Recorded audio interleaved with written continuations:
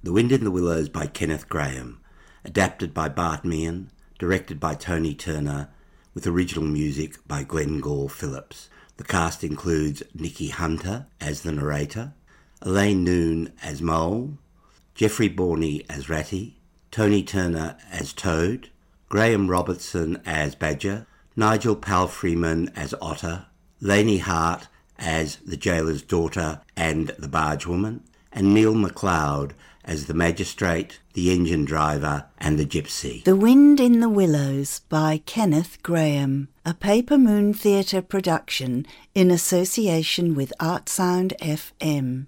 Episode 6, The Escape.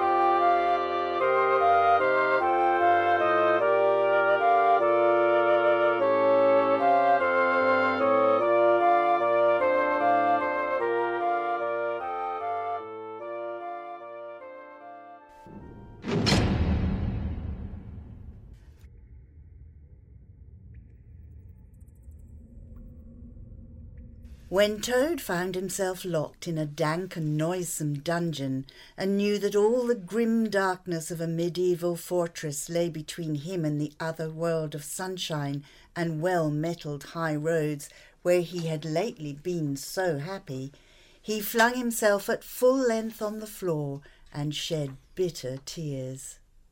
This is the end of everything, or at least the end of Toad, which is the same thing. Popular and handsome Toad, rich and hospitable Toad, Toad so free and careless and debonair. Why has this happened to me? Why have I been imprisoned for stealing such a handsome motor car? I mean, it was not my fault. Who could resist all that soft leather and shiny silver? Vroom, vroom. And years for offering fat, red-faced policemen the benefit of my opinion. It's so unfair, so cruel, so stupid. That's it. What a stupid animal I was, and because of that I now must languish in this dungeon till people who were proud to say they knew me have forgotten the very name of Toad. Oh, wise old Badger. Oh, clever, intelligent Rat, and sensible Mole. What sound judgments, what a knowledge of men and matters you possess. Oh, unhappy and forsaken Toad. With lamentations such as these, he passed his days and nights for several weeks, refusing his meals or even light refreshments, though the grim and ancient jailer, knowing that Toad's pockets were well lined, frequently pointed out that many comforts, and indeed luxuries, could by arrangement be sent in from outside, at a price. Now the jailer had a daughter, a pleasant girl and good-hearted, who assisted her father in the lighter duties of his post. She was particularly fond of animals, and besides her canary, whose cage hung on a nail in the massive wall of the keep by day, to the great annoyance of prisoners who relished an after-dinner nap, she kept several piebald mice and a restless, revolving squirrel. This kind young girl pitied Toad and told her father that she couldn't bear seeing him so unhappy and getting so thin. Let me look after him and soon he won't be so thin. You know how fond of animals I am. I'll have him eaten from my hand and doing all sorts of things before you know it. Her father replied that she could do what she liked with him. He was tired of Toad and his sulks and his airs and his meanness. So that day she went on her errand of mercy and knocked at the door of Toad's cell. Cheer up, Toad. Sit up and be a sensible animal. And do try and eat a bit of dinner. See, I've brought you some of mine, hot from the oven. What's that delicious smell? Cabbage? Is it cabbage? It's Bubble and Squeak. Here, try a mouthful. Well, perhaps just a spoon. No, I will not. I am miserable, and the miserable do not eat. Take it away. If you insist, but I will come back to see you this afternoon. Do as you please. The circumstances will not have changed, and I will not be tempted out of misery by some delicious smells. But that is exactly what happened. The girl returned with a tray bearing a cup of fragrant tea and a plate piled up with very hot buttered toast, cut thick, very brown on both sides, with the butter running through the holes in it in great golden drops like honey from the honeycomb. Despite his best efforts, Toad was seduced. Oh, this reminds me of so many things. Warm kitchens and breakfasts on bright frosty mornings, of cosy parlour firesides on winter evenings when one's ramble was over, and slippered feet. Oh, Toad Hall, how I miss it, and all my friends. Tell me about Toad Hall. It sounds beautiful. Well, Toad Hall is an eligible self-contained gentleman's residence, very unique, dating in part from the 14th century, but replete in every modern convenience. Up-to-date sanitation, 5 minutes from church, post office and golf links. Suitable... Bless me, I don't want to buy it. Tell me something real about it. Of course, something real. But first, can I trouble you for some more tea and toast? Through mouthfuls of toast and between slurps of tea, he told her about the boathouse and the fish pond and the old walled kitchen garden, and about the pigsties and the stables and the pigeon house and the hen house, and about the dairy and the wash house and the china cupboards and the linen presses. She liked that bit especially. And about the banqueting hall and the fun they had there when the other animals were gathered round the table, and Toad was at his best, singing songs, telling stories and carrying on generally. On and on he talked, so much so that by the time she had said good night, Toad was very much the same sanguine, self-satisfied animal that he had been of old.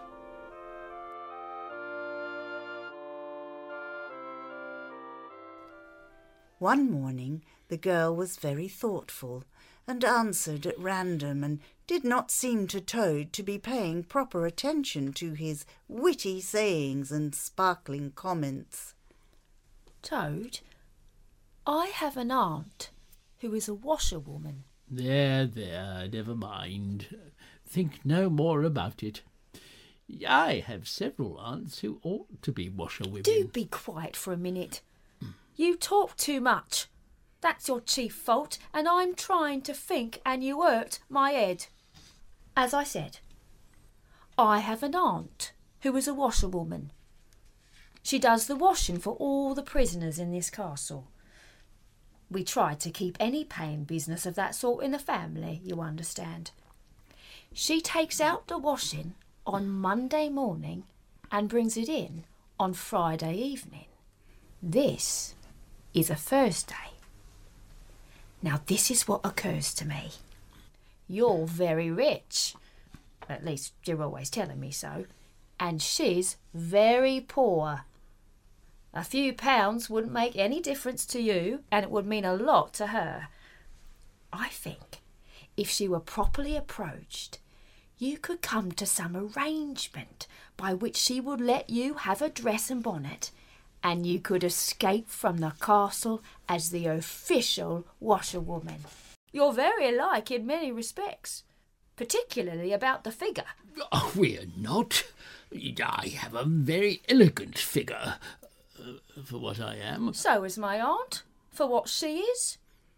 But have it your own way, you horrid, proud, ungrateful animal. I was just feeling sorry for you and trying to help. Yes, I understand. But surely you wouldn't have Mr. Toad of Toad Hall going about the country disguised as a washerwoman? Then you can stop here as a toad. Well, I suppose if no one knew... I mean, it could be our little secret after all. Ours and your aunt, of course. Sensible Toad. Tomorrow evening I will bring you her clothes, a cotton gown and shawl, and a rusty black bonnet, I think. The following evening, good as her word, the gaoler's daughter brought the cotton gown and shawl and rusty black bonnet, and proceeded to hook and eye him into the elaborate disguise. Let me fold this shawl over your shoulders. There. I think that's right. Now for the bonnet. Be careful. Don't tie those strings so tight. Do you want it to blow off while you're passing the guard? There. How's that? I've tied my aunt up and left her in the washroom. That was our agreement. This way she can say she was a victim of the notorious Toad. Finished. How do I look? You're the very image of her. I'm sure you never looked so respectable in all your life. Now goodbye, Toad, and good luck. Go straight down the way you come up, and if anyone says anything to you, remember you're a widow woman, quite alone in the world. And grunt something miserable. You should be good at that. With a quaking heart, Toad set forth cautiously on what seemed to him a most harebrained and hazardous undertaking. But he was soon agreeably surprised to find how easy everything was made for him. The washerwoman's squat figure, in its familiar cotton print, seemed a passport for every barred door and grim gateway. Even when he hesitated, uncertain of the right turning to take, he found himself helped out of his difficulty by a warder.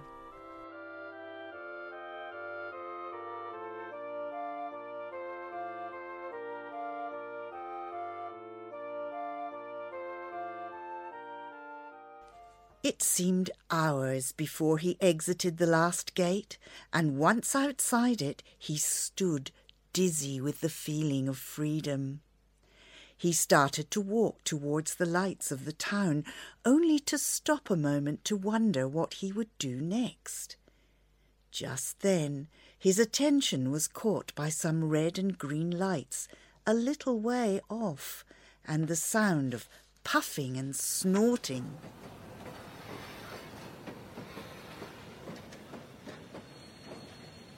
He made his way to the station, consulted a timetable, and found that a train, bound more or less in the direction of his home, was due to pass through in half an hour. Aha! This is a piece of luck. A train is just the thing I need. And what's more, I won't need to go through the town to get it. Imagine if I were caught in this ridiculous disguise. Toad was dressed as a washerwoman, they'd say. Toad of Toad Hall would be Toad of the laundry. Humiliating. But luck failed him when he went to purchase his ticket and reached for the money tucked into his waistcoat pocket. There was no pocket, just the dress that had served so well as a disguise. Other travellers, forming up in a line behind, waited with impatience, and in desperation he returned to his fine old manner, a blend of the squire and the college don. Look here, I find I've left my purse behind. Just give me that ticket, will you, and I'll send the money on tomorrow. I'm well known in this part. But the clerk just told him to stop holding up the line, and full of despair, Toad wandered blindly down the platform where the train was standing, tears trickling down each side of his nose. It's so hard. I am within sight of safety, and almost of home, and to be balked by the want of a few wretched shillings, and by the pettifogging mistrustfulness of paid officials. Very soon my escape will be discovered.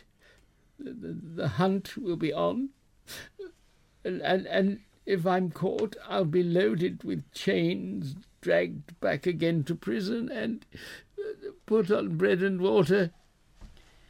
As Toad wallowed in misery, wondering if he could employ the method adopted by schoolboys and squeeze under the carriage seat when the conductor came round, a burly man with an oil can in his hand looked up from his work on the engine. "Hello, Mother. What's the trouble? You don't look particularly cheerful."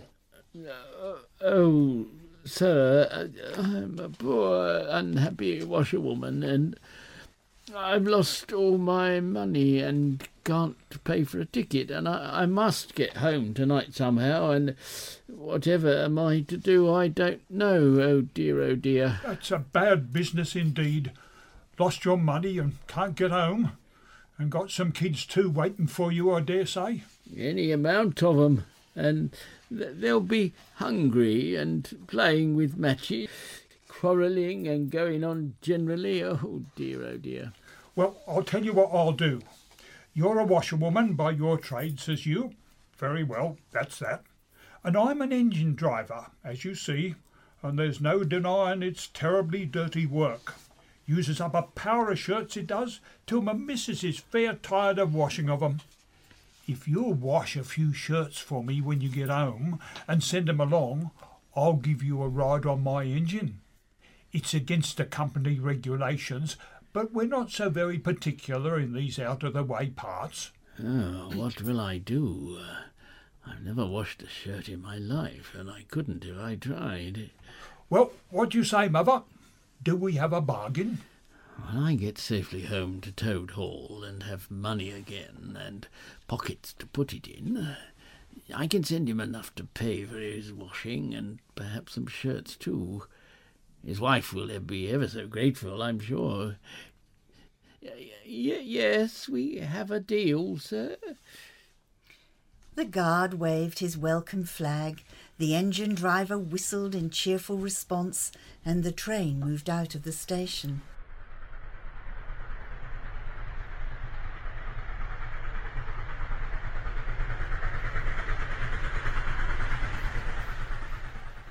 As the speed increased and the Toad could see on either side of him real fields and trees and hedges and cows and horses all flying past him, and as he thought how every minute was bringing him nearer to Toad Hall, and sympathetic friends, and money to chink in his pocket, and a soft bed to sleep in, and good things to eat, and praise and admiration at the recital of his adventures and his surpassing cleverness, he began to skip up and down and shout and sing snatches of song, to the great astonishment of the engine driver, who had come across washerwomen before, but never one at all like this.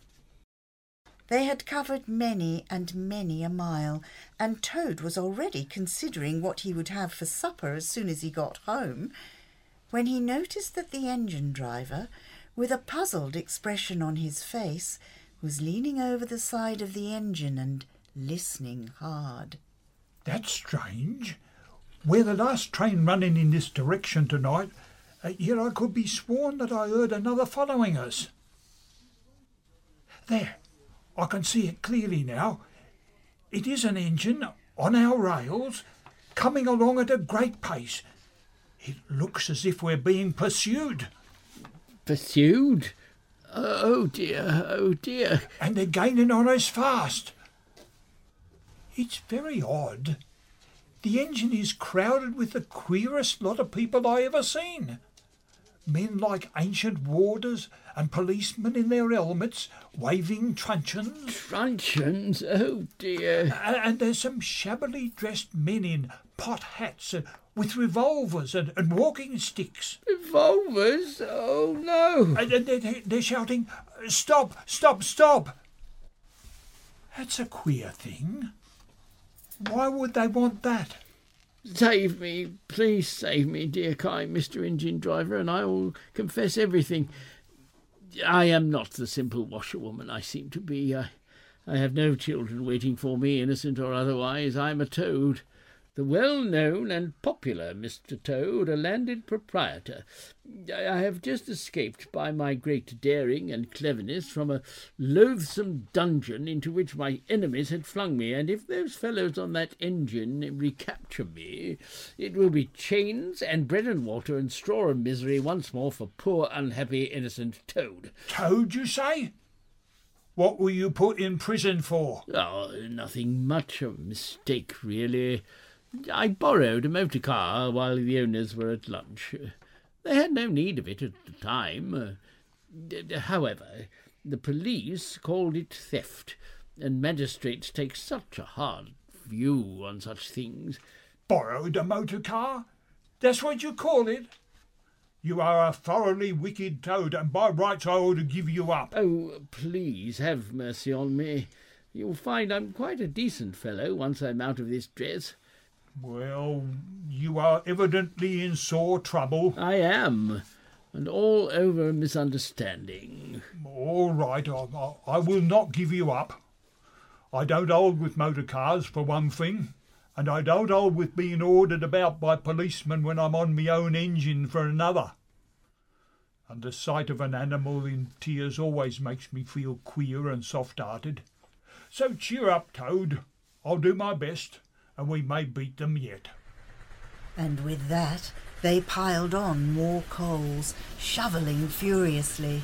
The furnace roared, the sparks flew, the engine leapt and swung, but still their pursuers slowly gained.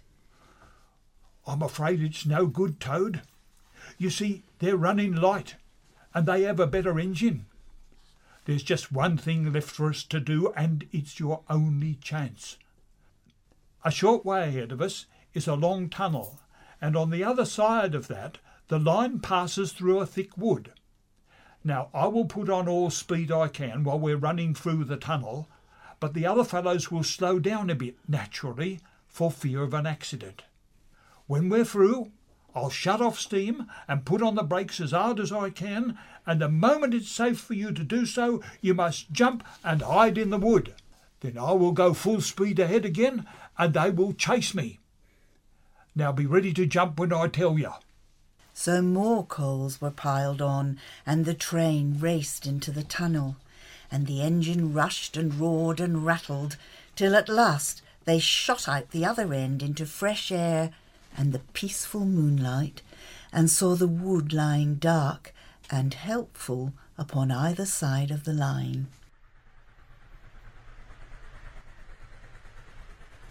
Now, jump! I think... I'm sure we are still going too fast. Jump, I said, you cowardly Toad! Oh! Toad rolled down the embankment and at the bottom picked himself up, unhurt, and stood for a moment quite angry at being pushed. But then, hearing the second engine entering the tunnel, he scrambled into the wood and hid.